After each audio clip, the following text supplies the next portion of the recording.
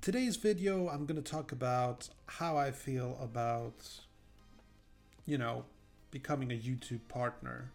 I'm really close. I'm really, really close. Hope you enjoy.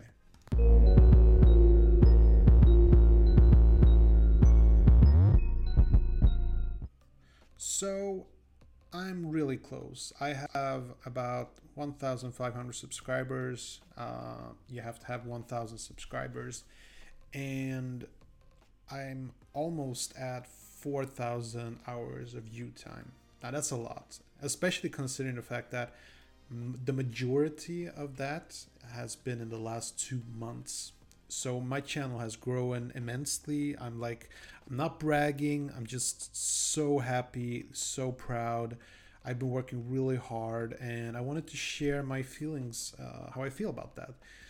Um, I These last couple of weeks, months have been kind of stressful for me because I've been really pushing content, as you've probably seen if you've followed my progress. And I've been throwing up all sorts of content, and it's worked. It's obviously worked. In 2 months, I have been able to accumulate 4,000 hours of view time. That's just a fact.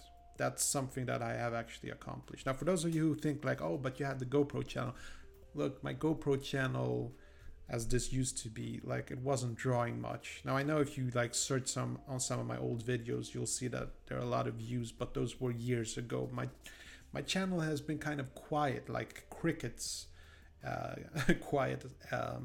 So how I feel about suddenly being able to really apply to become a YouTube partner, because as you know, I've had this history where I got my channel deleted because I did a lot of sub for sub, and I turned that mistake that I did into.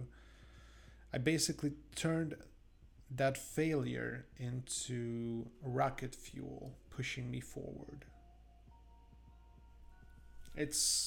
I've made a video about this where I've talked about it. Like, this is one of the most amazing things I've ever done in my life.